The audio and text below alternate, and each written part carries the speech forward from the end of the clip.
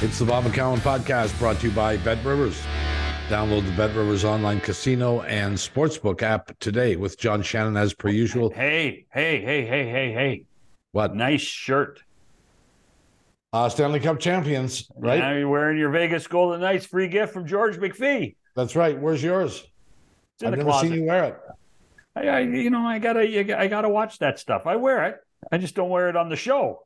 Oh, why not? Because I'd have to wear five other teams that have given me the free stuff. Well, I have no other team gave me anything. This is the only piece I've got. So, and McPhee is he's loyal to you, Bob. We know that for sure. So, well, hopefully he joins us later in the week, and we get a chance to talk to him about their Stanley Cup. And we will. If he hasn't slept by then, I'm not sure. Well, I'm guessing he won't have. But it was pretty dramatic. The way they won was so convincing. It was it wasn't dramatic from that standpoint. But I tell you what, it was almost like going to a party and being able, if you were a Golden Knights fan, either inside the arena or outside the arena, you partied all night long. You didn't party for like 30 seconds in overtime. No, I know. You partied all night long, and it was really kind of special to watch. It was unbelievable how many people were outside the arena. Yeah, and those are the locals, Bob. Those are locals. I know who they are, and I've been in that courtyard. It's pretty big. Yeah, it's it had to be at least double, maybe triple the number of people that are outside the Toronto arena. Yeah, or either regular season or a playoff game or a basketball game. Yeah, massive or a basketball game. It was a massive crowd. In any event, big week in golf. We had a big week last week with Nick Taylor winning the Canadian Open. We'll talk about that. But this week is the United States Open in Los Angeles. Richard Zokol and Ian Leggatt will join us, and we'll talk about last week, this week, and also the combination of the tours on the PGA. All that coming up next. Back after this. Hi, this is Bob McCown for BetRivers.com. Hey, if you're looking for a sports book or casino app, you should check out the BetRivers Sports and Casino app today. Play all of your favorite casino games for real money, anywhere and anytime. Plus, get in the action with each sports game with hundreds of sports betting options. And get ready to feel like a VIP, because you'll earn both loyalty level points and bonus store points on every real money wager you make. You must be 19 plus, available in Ontario only. Please play responsibly. If you have questions or concerns about your gambling or someone close to you, contact Connex Ontario at 1-866-531-2600 or speak to an advisor free of charge. BetRivers.com. Well, a little golf today, Shanny, and half of this at least will be something that we had no idea we were going to do when we booked these guests.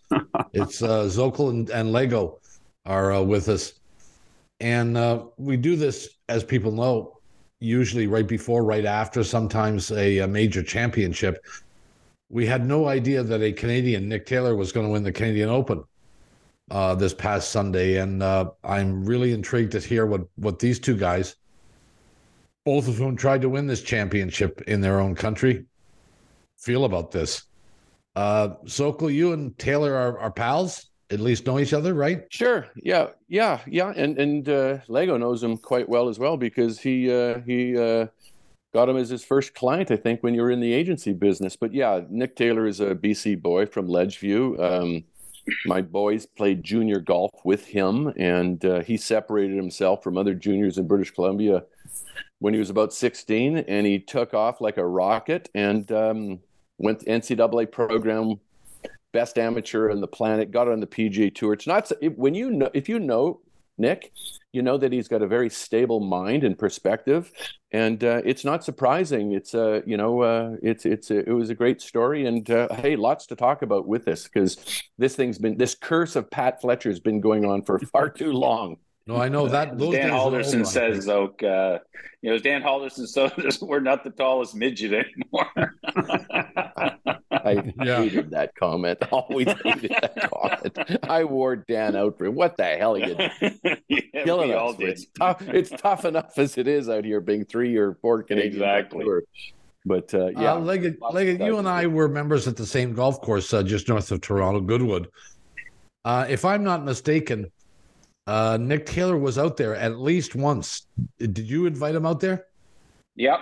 Yeah, it was, when I first started, as Oak said, I started at Wasserman, and I had an inline very early on with my relationship with Nick, just playing Canadian Open practice rounds with him when he was, the Canadian amateur champion. That was something that Weirzy and I, sort of did every single year during the Canadian Open. We always reached out to, that Canadian amateur champion that qualified to play in the RBC Canadian Open. I guess back then it would have been Bell and whatever else it was called. And we'd always play a practice round on Tuesday morning with them. And so we played with Nick. And it was interesting because when I started at Wasserman, we had a big debate internally amongst the agents with our executive team on who do we recruit, Nick Taylor or Matt Hill. So Nick Taylor was #1 amateur in the world. And that spring semester, Matt Hill had, one of the greatest college semesters in NCAA golf. So there was a big debate internally. Fortunately for Wasserman, I guess, I'm still waiting on my gift from them. I won that. Debate, and we actually put all our, efforts into recruiting Nick Taylor, which became a Wasserman client. So, as Zoke said, he's a very grounded, comes from a very stable family background. I think what's kind of tipped the table here for Nick is just his true belief in himself.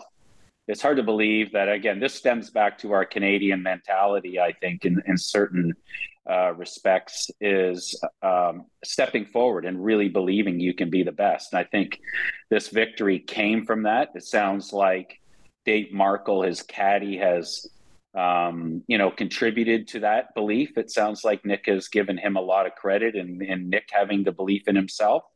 And I think that needs to be the case with a lot of our Canadian guys. I think Taylor Pendrith is in that same camp. As soon as he believes he's a great player, he's going to start. They'll all start winning on tour, and I think that's a Canadian issue.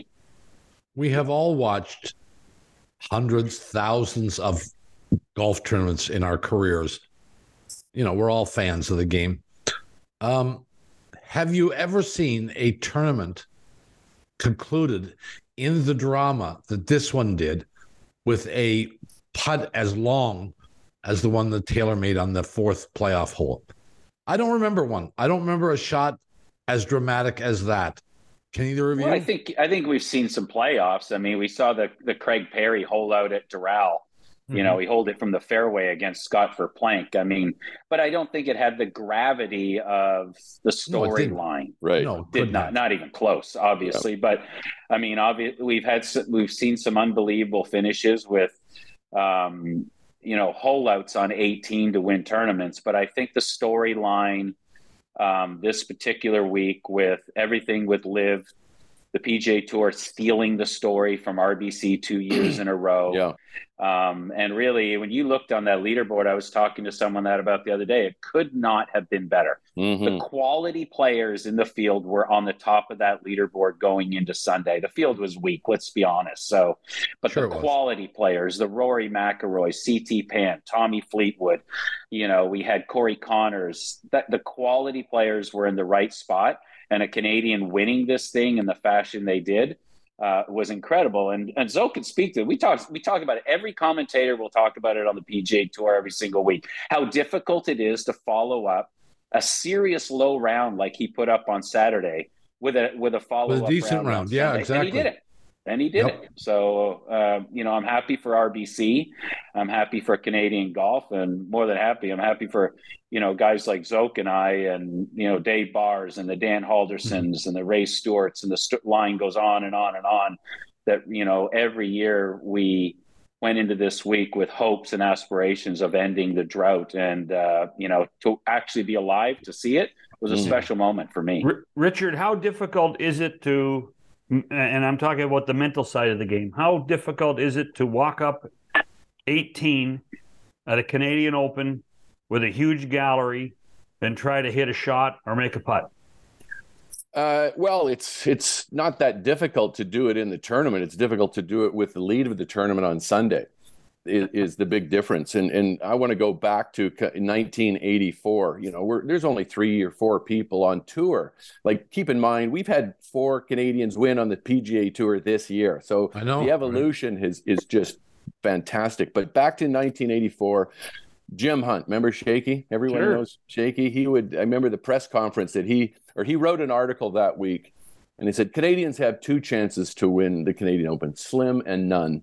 And like as Lego said, us Canadians playing there, we're very proud. We want to make a stand. I opened up, and that year I finished tied for 5th. And after the first round, I went in there and I said, who says Canadians can't play?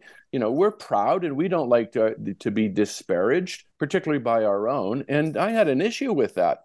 So, and then in 1987, it was a big deal for me to finish tied for 5th that year. Then in 1987, I played well, had the lead going into the final round, tied for the lead with Curtis Strange in 1987. And I had not yet learned how to win at that time. I hadn't won. And I'm standing on the tee, and I see all these Canadian flags down the fairway, and I'm in a position that I've never been in before. And quite frankly, was overwhelmed. It put me off from a comfort level where I couldn't perform the same way as I did in the first 3 rounds. And I think I'm standing on the first tee. Curtis Strange, the number 1 player in the world at the time, he knows he's going to win. I know he's going to win, and he knows that I know he's going to win. and now when you look, then you come through a decade later, Mike Weir wins the Masters in 2003. I think today it's safe to say that because of what Mike did, it's created this snowball and this belief now that we have so many Canadians on tour and winning. Now, what Nick Taylor has done, he's going to be sitting as our nation's icon in sport, in golf, no different than Mike Weir and Wayne Gretzky and Nick Taylor. And 20 years from now, let's see what's going to happen with the Canadian players. Golf Canada is doing an excellent job, and this is a natural, not just an evolution, this is a snowball. So Ian, when you're standing on the tee at the rink, I think that at Oakdale, that was 14. When the gallery's singing "Oh Canada," that doesn't really help. No. It's funny. I played the U.S. Open at Bethpage, and I was coming up to the 17th hole on Sunday. And that's a whole long story. I will talk about another time with Nick Price and I's. I played with Nick on Sunday there, and what happened on that hole with all the volunteers were family members of 9/11 survivors. And I read an article in the paper that morning. So I told Nick about it. We were both very emotional on the tee, but I hit a great shot up there on 17. It was about 210-yard par 3 at 4-iron to about 3 feet. And I'm walking up to the green, and everybody started chanting Gretzky. So the Canadian, atmosphere around that hole and hockey, I think it's been perfect. Exactly what RBC needed to add an element of flair to the event. And I think it's really been grasped, wholeheartedly by the fans. And I love it. I think it's great for the game. I think it's great for the game in Canada. I have played Oakdale. I assume you two guys have as well at some point in your life. I don't know about Shanny. Have you played Oakdale, Shanny? No, I haven't. No, I can't. I don't know enough members yet. So, I've got to tell you, I don't know about you guys, but I questioned the golf course. I didn't know whether this was the kind of golf course that the Canadian Open should be at. But I'll tell you, I thought it was fantastic. I loved the narrow fairways and the heavy rough. And I know 17 under is a that's a pretty good score. And in a national open, you maybe like to be in single digits under par, but I thought it was a fantastic venue, and I'm looking forward to the fact that they'll be back there in a couple of years. What did you guys think of Oakdale? Yeah, I think, I've played there a few times. I played the composite course last year when I was up in Toronto, and it's interesting. I didn't hear the players commentating on how much they liked or disliked it. Players are no, you're right, but which means they probably hated it. Well, maybe. No, trust me. Tyler Hatton's going to tell you whether he likes it or not. So I think players will express their dislike for a golf course. But I think when you're coming off Hamilton, you're coming off St. George's, I think those are two venues that players love to play. And, Zoke can express this too. We play so many TPC type facilities on the PGA Tour. Players love going to old school, playing at Westchester and Riviera and places like that, are a little bit different and a play away from, the typical TPC facilities that they play, that are there to accommodate fans. So I think that aspect of it, I think the players having a view of this place, it'll be interesting to see what this looks like the next time around, because it's going to be, hopefully they get a better date. We'll see what the schedule looks like. I think elevated events are going to go away, and we'll see what the quality of the field looks like next time around. But I didn't hear any comments that anybody loved it, and I didn't hear any comments that anybody hated it. Yeah, I think it was a bit on. I think it's a step behind St. George's and Hamilton. I think the 18th hole was a bit quirky. No one really likes to, hit was very off the tee in the green and so forth. But it worked. It was successful. But it worked great for the drama of the event. Sure, it worked in that aspect for sure. The drama, you could have been in the back parking lot if that ball goes in from 72 feet on the last hole, and the drama is gonna be there. It was monumental. Yeah, and one thing that the announcers I didn't think emphasized at all, because I watched all week, there were more missed shortish putts than I have seen at a golf tournament in a long time. I thought these guys were like befuddled by the greens. Did you guys feel the same way? No, I think no, I don't think nothing so. Picked up on any of that stuff. No, I think, they have a lot of slope on them. They did talk about how the green speeds were slowed down a little bit because of the slope. The greens have so much. That should make it easier, though, right? Possibly, but you could see that there's a lot of, knowing that he played, there's a lot of, tiered areas on that golf course around greens where guys had to hit extremely precise wedge shots in there to get it close. So, you get the greens up to 12 and 13 on something like that, they become completely unplayable. So in that respect, I think that's where a little bit of the fire was taken out of the golf course. But that doesn't make it any easier. Right. So Bob and I talked about on Monday how much we had angst, particularly in the playoff. I'd love to know what you two guys were doing watching when you saw Nick start the playoff with Tommy Westwood. What was that like for you guys to watch? And then the drama of them getting back on the cart and going back to the tee to start again. Ian?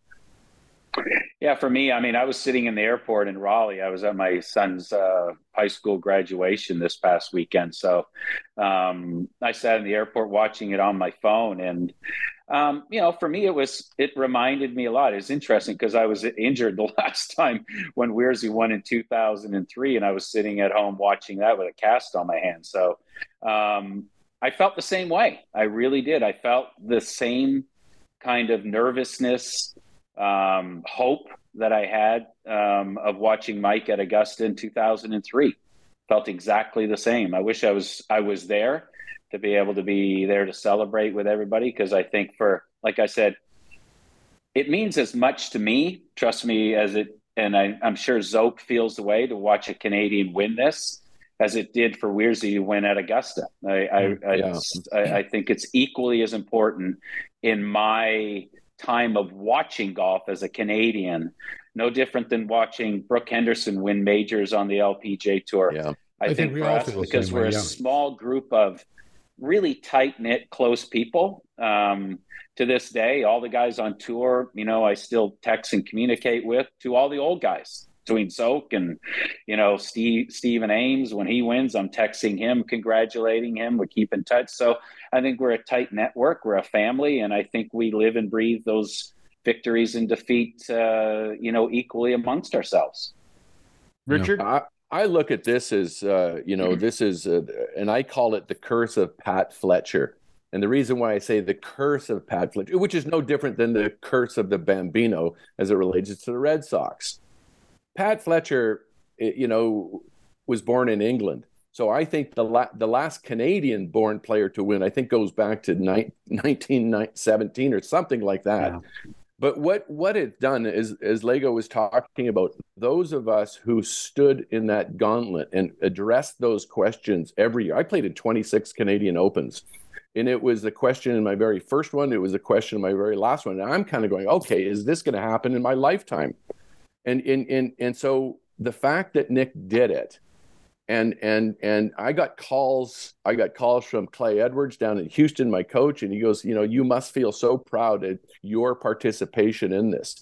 I had a person walk up to me at Predator Ridge and say, congratulations. And I go, what's that for? It said, walking in that gauntlet to fight that stand, and now that it has happened, it must be very gratifying. And I went, absolutely, it's exactly what it feels like. So it's a special moment.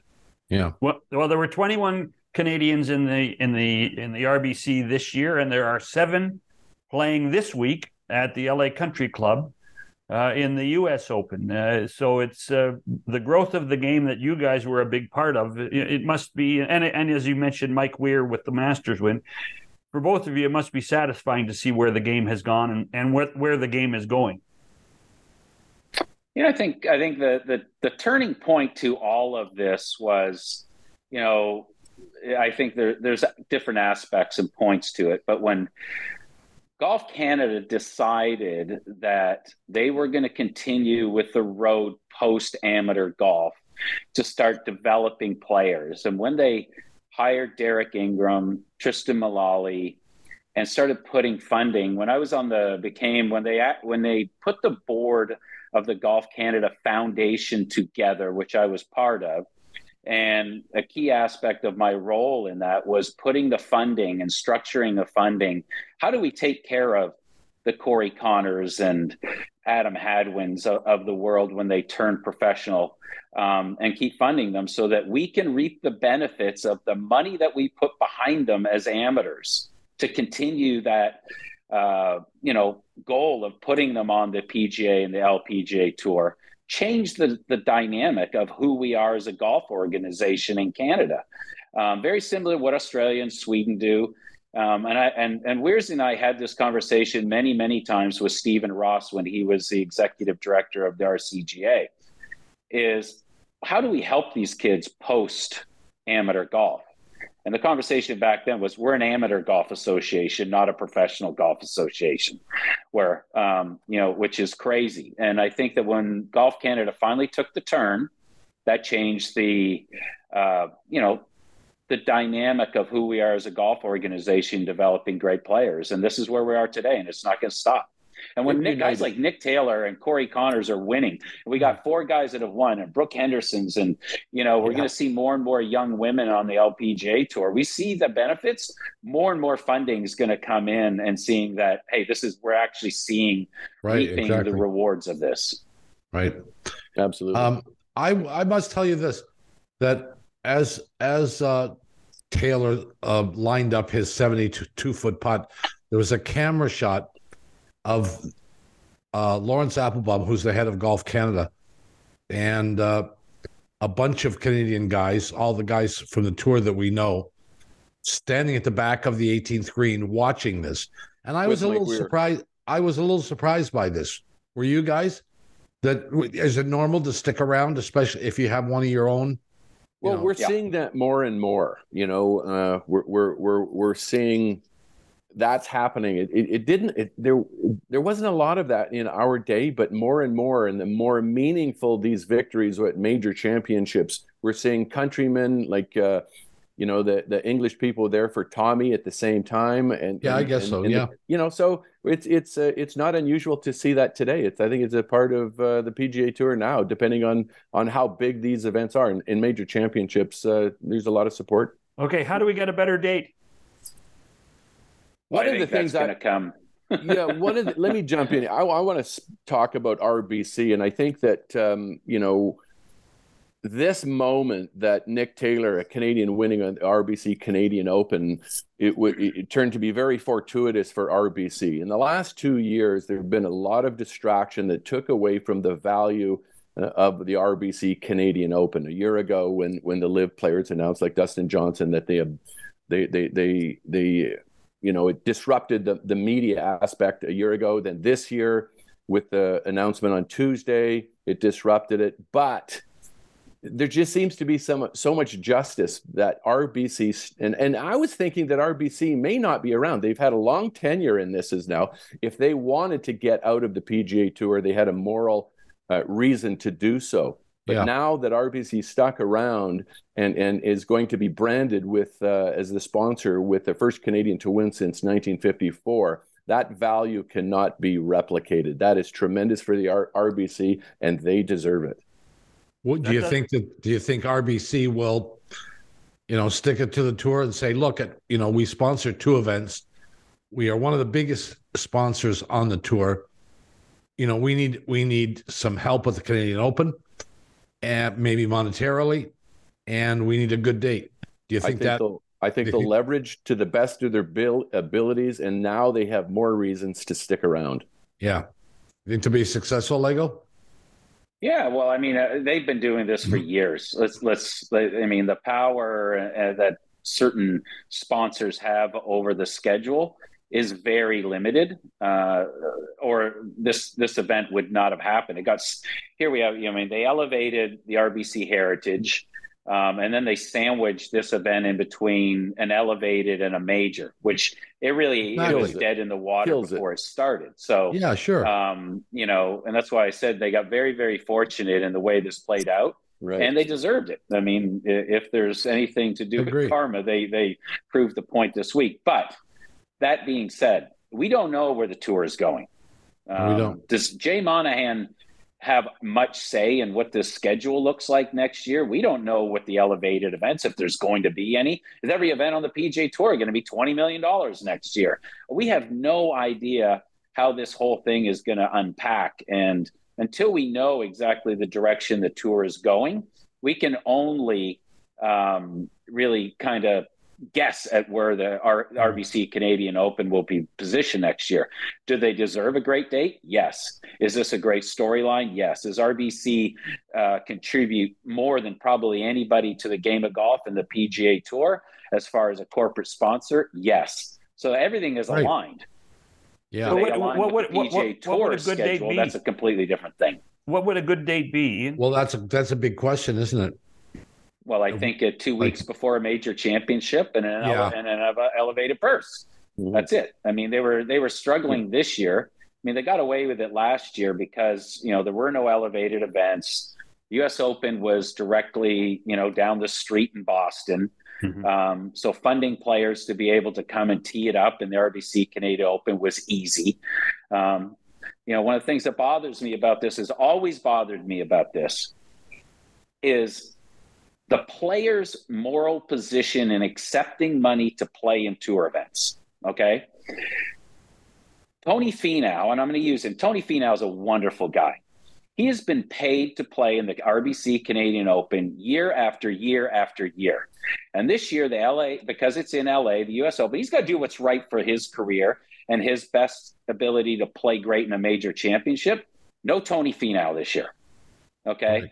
And I just have as an RBC ambassador, is that what you're meaning? That's right. Yeah. And I just have a problem with that. Sure. I just, in the early days when the PGA Tour gives these exemptions to guys like Bryson DeChambeau as a rookie, not even a rookie, using one of his 7 exemptions on the PGA Tour to try to get him to, move into a position where he's qualified on the PGA Tour to avoid tour school, and they give him an exemption. He doesn't show up the next year. that pisses me off. I just find it disrespectful.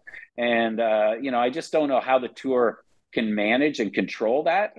But by having a better date, you don't have to worry about it being sandwiched up against a major championship. Right. Yeah. We got to take a break. But look, on the other hand, you have a guy like McIlroy, who didn't come to this tournament for a long time, came here, won twice, and then came this year, the week before the U.S. Open. I mean, I think that's a good thing for him to do and a nice thing for him to do. And who knows? I suspect he'll come every year from now on, but we'll see. We got to take a break. We're halfway done. Leggatt and Zokol are with us. Back after this. Spring is here, and so are the long days, warm weather, and yard work. If you're anything like me, then you know how easy it is to get behind on your spring to-do list. But Factor's here to help. The #1 ready-to-eat meal kit can help you fuel up fast with ready-to-eat meals delivered right to your door, saving you time to get the things you need to do done. Factor's fresh, never frozen meals are ready in just 2 minutes, so all you have to do is heat and enjoy. We offer delicious, flavor-packed options on the menu each week to fit a variety of lifestyles, like keto to calorie smart, vegan, or veggie. With over 34 chef-prepared, dietitian-approved weekly options, there's always something new to try. With Factor, you can rest assured you're making a sustainable choice. Head to factormeals.com/Bobcast50 and use code Bobcast50 to get 50% off of your first box. That's code Bobcast50 at factormeals.com/Bobcast50 to get 50% off of your first box. We spent the first half of this conversation talking almost exclusively about Nick Taylor's victory at the Canadian Open and that championship, but we have a United States Open, the last major, not the last major of the year. No, we have the British Open still. And it's at LA Country Club, a place I know nothing about. I have not played there, and I assume you guys have, but I don't know. Three of us have. This is a golf course that really the fans will know nothing about. I've watched a little bit on the Golf Channel the last couple of days. It looks very wide open, wide fairways. What kind of event are we gonna see?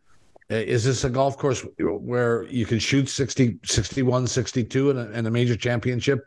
Or is this going to be one of those places where, one digit under par, you're going to win the thing?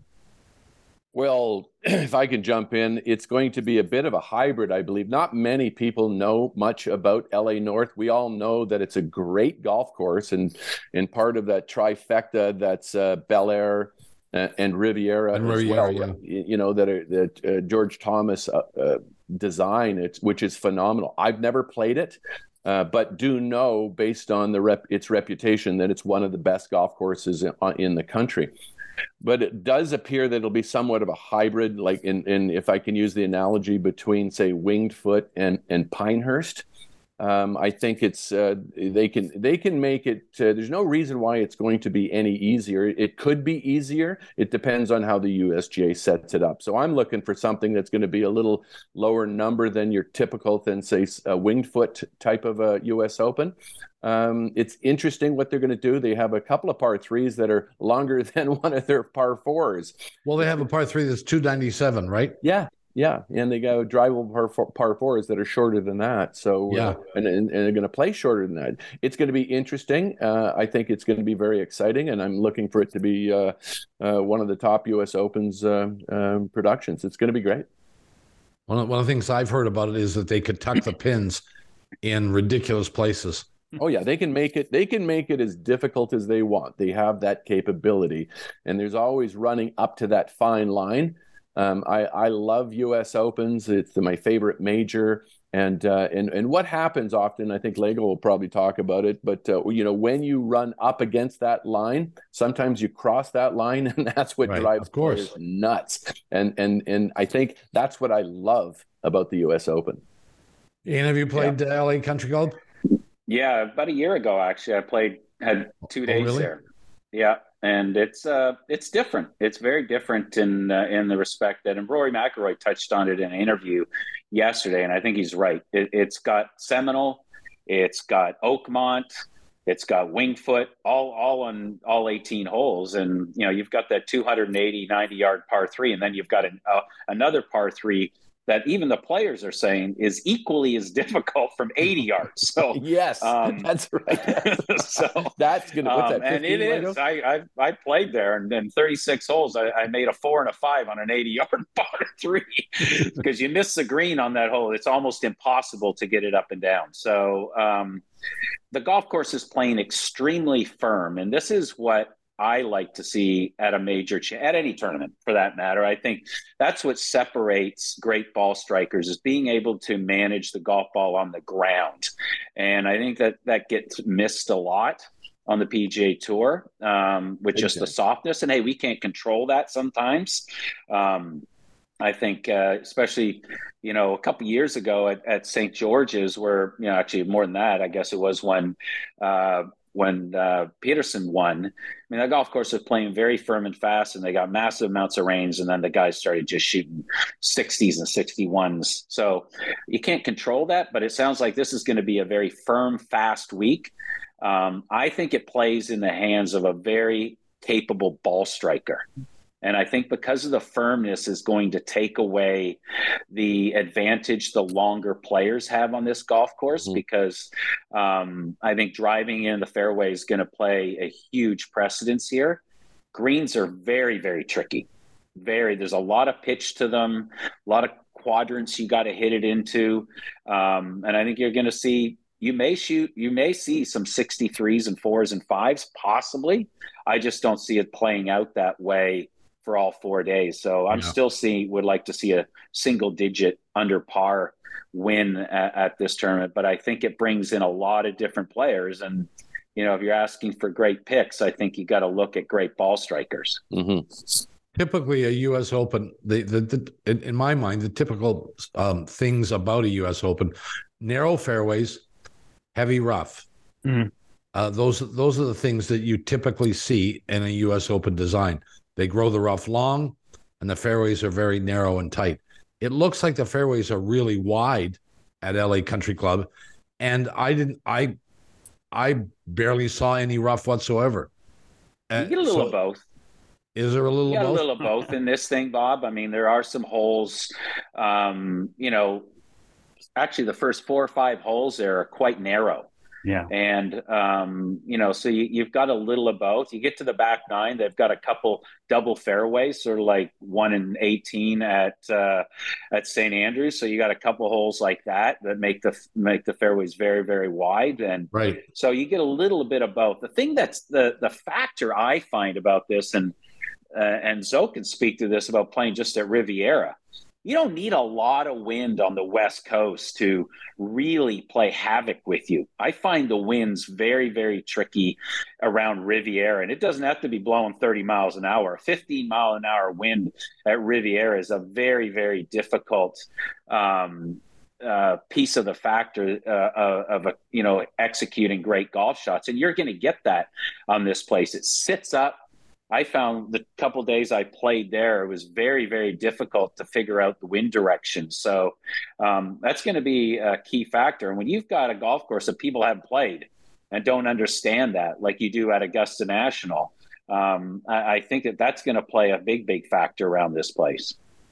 Wind coming off the ocean. It's not far from the ocean, so that ocean effect will have it. It'll keep the temperatures down, like in the low 70s, which is fantastic. And the interesting thing also about the rough, it's Bermuda grass. Mm-hmm. Riviera has Georgia grass, and it's really weird that it isn't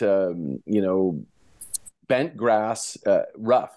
Bermuda grass is very confusing. So even though they're going to lop it down to perhaps 4 inches, Bermuda rough is a lot more difficult to judge.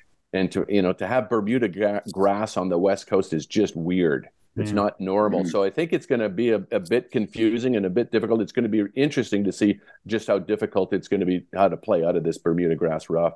What makes it tougher? Is it thick? Ball sits wiry. Down? It's very wiry. Bermuda grass is a hot weather grass. Right. Texas, Florida, all through the South. So it thrives in that. But it's very unusual to be on the West Coast, but it's a broader leaf.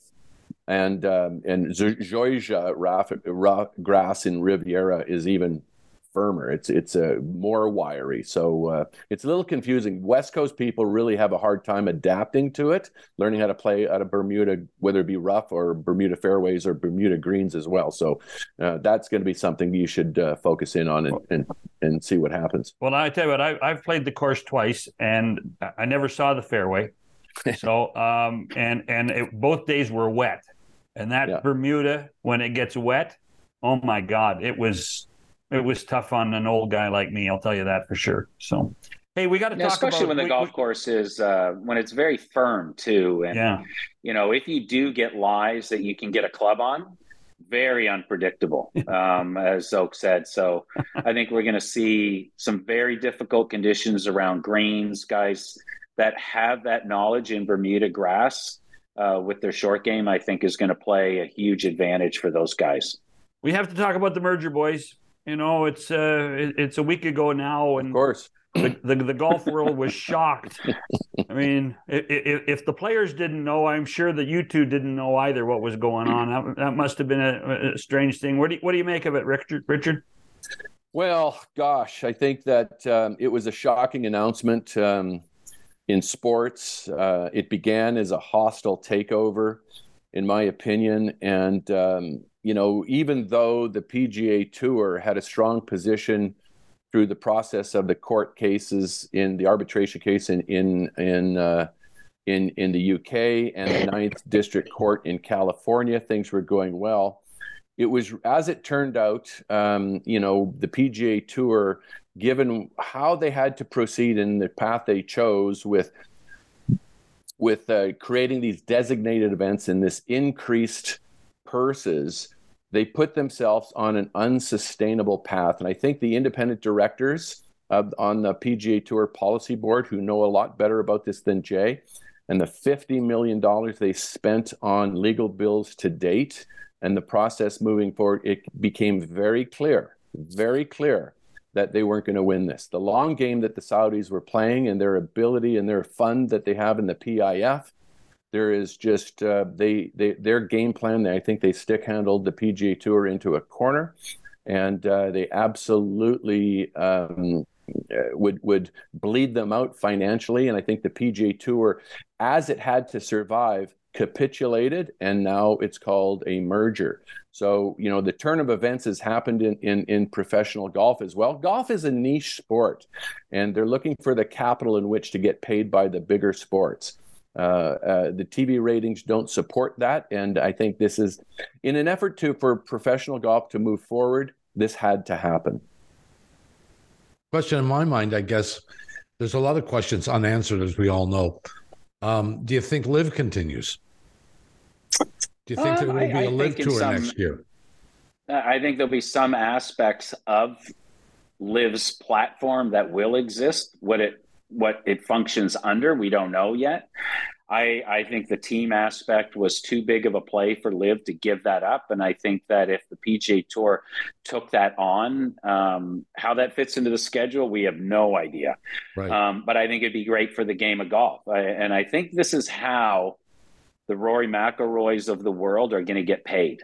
They're going to get paid to be on those particular teams. Do they play a 4-event schedule? Is it a 6-event? Is it go to 4? I don't know. It can't be 14, obviously, if they're going to allow these guys to come back onto the PGA Tour and the DP World Tour. We don't know what that looks like either. But I think Zoke is right. I think the big play on all of this here was when Tiger and Rory decided to call that meeting in Delaware. Yeah. Players only, by the way. Players only. These guys are not businessmen. And what they wanted to make sure that they were getting paid in some way, shape, or form. They were pissed off that guys were playing the LIV Tour, not only getting paid, but paying, $4.5 million for first place every week. Right. That aggravated them. And they went to the tour. They went back to Jay and they said to Jay, do this. Figure this out. And this is where the elevated events. They did not understand what the sort of ramifications of spending money like that was against the lawsuit, okay, which is going to expose the tour to ultimately a bankrupt position at some point in time. Right. So the smart man in the room had to step in and go, boys, go back to your positions and let us take care of this. And this is where this came out of. And I like the, sort of the fact that this started as a merger. We're using the term merger. The PGA Tour has now walked it back and said it's a partnership. No, this is a merger. And when the merger happens, we know the shark eats the fish eventually. Exactly. And we will wait to see what this looks like. And if it is the shark eating the fish, it's going to be PIF running the PGA Tour. That's eventually what a merger is. You're absolutely right. That's what a merger is. Let's be clear about that. They're trying to spin it like, oh, we're in this together. They're not in this together. This is, the Saudi regime trying to use sports to change their culture. Will it work? I don't know. We'll wait and see. This is years in the making. But I think we got to understand that who's going to have control of this in the end is still to be seen. What the schedule looks like, and going back to your original question, Bob, is does LIV survive? We'll wait to see. It's going to have to survive in some way, shape, or form because the Saudis are not giving up on their original concept. And I think that concept of team lends itself to betting, and betting leads itself to the tour making more money. I get it. The two things that happen with LIV that I'm watching to see whether they are folded into the PGA Tour in any way or whatever the tour looks like after all this happens.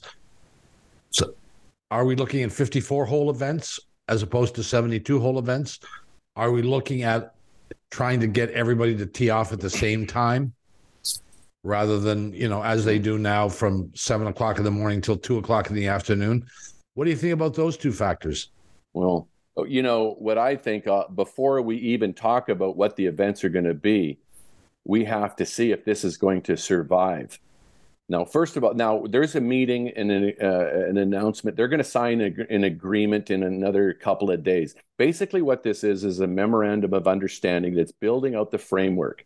Right. And it's going to take over a year at least to figure out what you just asked there, Bob. What is it going to be? How is it going to be funded? That's going to be at a year from now. Then that must be passed by the PGA Tour Policy Board.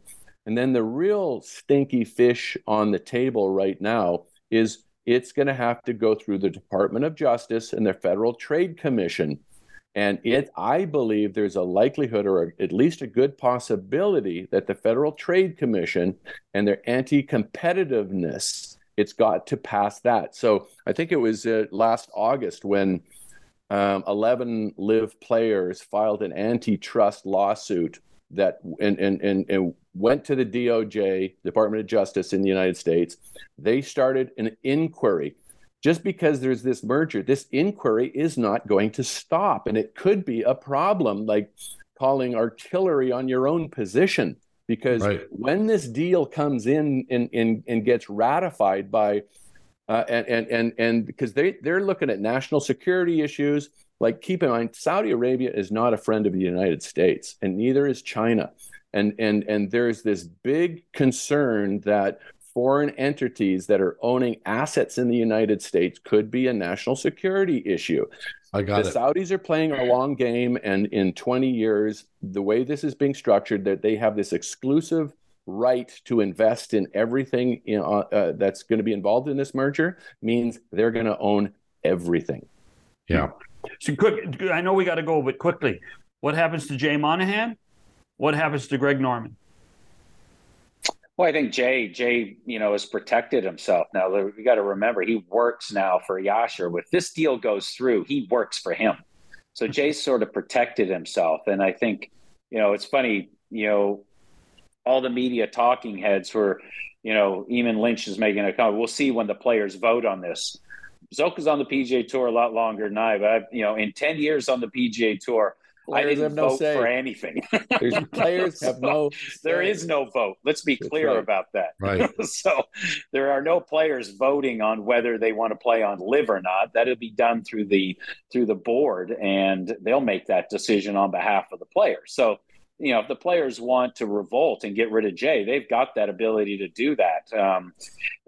So Greg Norman, I think, goes away because there's not going to be Jay Monahan and Greg Norman in the room. I can promise you that. So Yeah, I think agree. Greg goes away, and I think we got that very clear from Yasser in his press conference. And when he got asked to, where does Greg Norman stand, and he kind of bumbled on it and didn't know what to say. So I think that those two people, I think Jay survives, to be honest with you. And I think that once this whole thing rolls out, if it's in the best interest of the players and the players are getting paid what they deserve to be paid, then I think Jay looks like a hero and Jay moves on. Greg Norman I really believe isn't going to survive. I don't think Norman's going to survive. I don't think Jay Monahan's going to survive. I think there will, in good possibly, there will be create a players union. The players are going to need to have a seat at the table to negotiate their interests. Right now, all the players are fractured. They need to unite. I think that Jay Monahan, the moment he did the 180-degree reversal, you just listen to what John Rahm spoke about yesterday at the U.S. Open. He feels so many players feel betrayed by Jay Monahan, and I think that commissioner or that person who's going to be under His Excellency Yashir El-Ramayan is going to have the faith of the players, and I think Jay Monahan has just lost the faith of the players. Guys, we got to get out of here. Richard, Ian, thank you very much as always. Fascinating. We could talk for another hour at least. But we have to be with you. Thank you. We'll talk to you soon. Guys. Enjoy the U.S. Open. We'll be back after this message. When was the last time everyone agreed on what's for dinner? You want Chinese food, they want pizza, and someone is always craving froyo. Well, there's something for everyone on DoorDash. Ordering is easy. Open up the DoorDash app, choose what you want from where you want, and your items will be left safely outside your door with our default contactless delivery setting. For a limited time, our listeners can get 25% off and 0 delivery fees on their first order of $15 or more when you download the DoorDash app and enter code BOBCAST23. That's 25% off, up to $10 in value, and 0 delivery fees on your first order when you download the DoorDash app in the App Store and enter code BOBCAST23. Don't forget, that's code BOBCAST23 for 25% off of your first order with DoorDash. Subject to change, terms apply. We are back, and our thanks again to Richard Zokol, Ian Leggatt for being with us today. I know you watched the hockey game last night. Does it mean anything special that Vegas managed to win 6th year in the National Hockey League, and they win a champion? This is their second trip to the final, and they win a championship. I think by 6 years, the Oilers won in 5. I think the Philadelphia won in 7. So it wasn't all that unusual. No, and the thing is that what is unusual about it was that Vegas has become a mainstream hockey town. It has. And we all kind of, maybe you didn't, but we all kind of scoffed when the franchise was awarded, and we thought. No, I was with you on that. I did not think it would be successful. We thought Gary was out of his gourd. To buy into Bill Foley's dream of a team there, but they've done a marvelous job from the expansion draft on, and our friend McVie deserves a ton of credit for that. He's been the common thread through all this. Sure, he has. I could only think what he was feeling on the ice, talking to some of those guys that have been there with day one. Mark Stone last night talked about the culture of being a Golden Knight and how important those 6 players that were there from the Misfits from year one, how important they were to the success of what has gone on in Vegas. And that, to me, is really the story. Yeah. It's not a story about a non-traditional hockey market. It's about how these people have built a culture there and how to win. And how much fun it is to go to a game there, Bob. Well, look at you. You're talking to a guy who's been to games there and who was a fan of the Golden Knights in year one, on day one. But I must say, I think I think players around the NHL look at Vegas now and think, that's a place I would go if I had the opportunity. Well, they listen. Mark Stone wanted to go there at the trade from Ottawa. Alex Pietrangelo signed there as a free agent. He talked about it when he was on with us last year. They have made it such an attractive place to go to in so many ways. I know. And it's a good place to play. They like management. They like the way things are done. I lived there, so I know what living there is like. It's a great place to live. Yeah. Well, we're going to talk about it tomorrow a little bit more. We got Bruce Boudreau on. I mean, he can dissect it and what it's like to play there and be there and what it's like to win and lose in the Stanley Cup playoffs. We'll do that. We look forward to it. We thank you for watching or listening. For John Shannon, Bob McCowan, we'll see you tomorrow. Goodbye, everyone.